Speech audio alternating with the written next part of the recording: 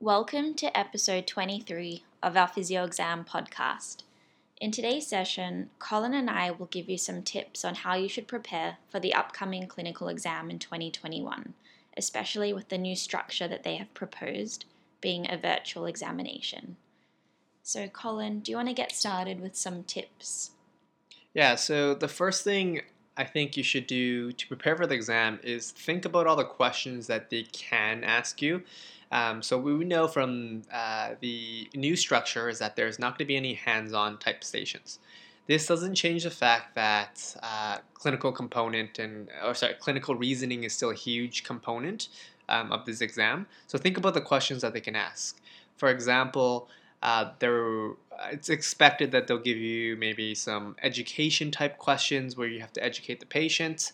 There might be some history taking questions, some ethical questions, maybe some simple objective assessments, right? So you can't measure anything, right, virtually, but they might ask you to assess range of motion of, for example, your neck, right? Because that's something that you can see through the computer, Yeah. and you can kind of estimate the range and that sort of stuff.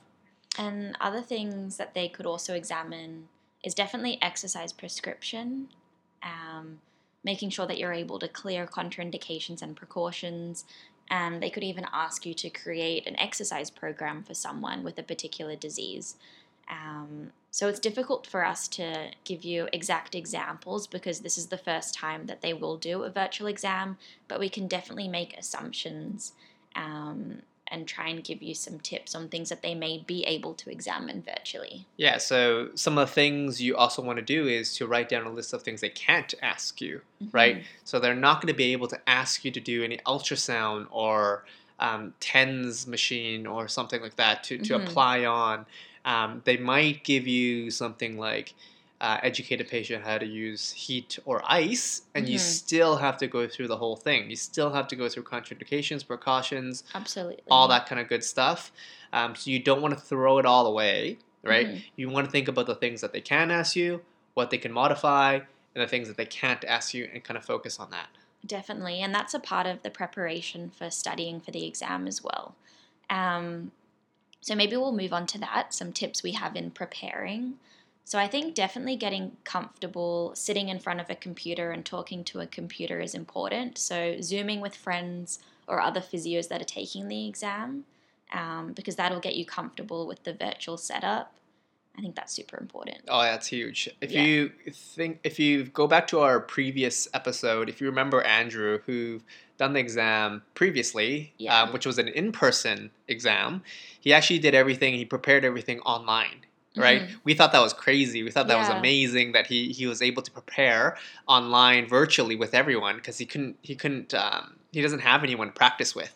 So I think that's a huge component. Just be comfortable with going on Zoom, talking out loud, practice the stations, right? And kind of all the basic stuff you still should be able to do. So you should still have a introduction that you can use for every single station. Yes. Right? Safety is still going to be the key. There's still going to be safety fails within this exam. Definitely. So you don't want to throw that all away just because it's a virtual exam.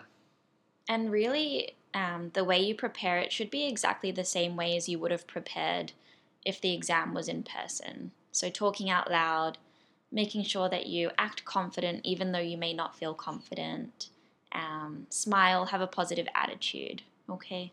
And then other ways that you can practice, if you live with someone, you can practice teaching them about a condition, practice teaching them how to do an exercise, things like that. I would even go and say, like, even if you have someone to practice with, like in real life, if you have two computers, do it online. The exam's going to be online, right? It might be easier because if the person's in front of you, you might just like point at like whatever you want them to do. But if it's online, it might be a little bit different, right? You have to explain to them. Can you look at your right hand or look at your second digit or something like that. Whereas if the person's in front of you, you can just point at their finger and it's totally different. So you know what? Just practice online. If you have someone practicing with you, practice it online. Yeah, you need to get comfortable talking to a computer. I know I personally, when I moved to Australia, I had to get comfortable Skyping and Zooming with family and friends, and it took me a while. I tend to feel quite awkward in front of the computer, and I'm still getting comfortable talking to people through Zoom. So definitely practice. Yeah. Yeah. So if you are planning to sit this exam in 2021, please feel free to get in contact with us. We're more than happy to help and guide you through the process. Good luck, guys. Thanks.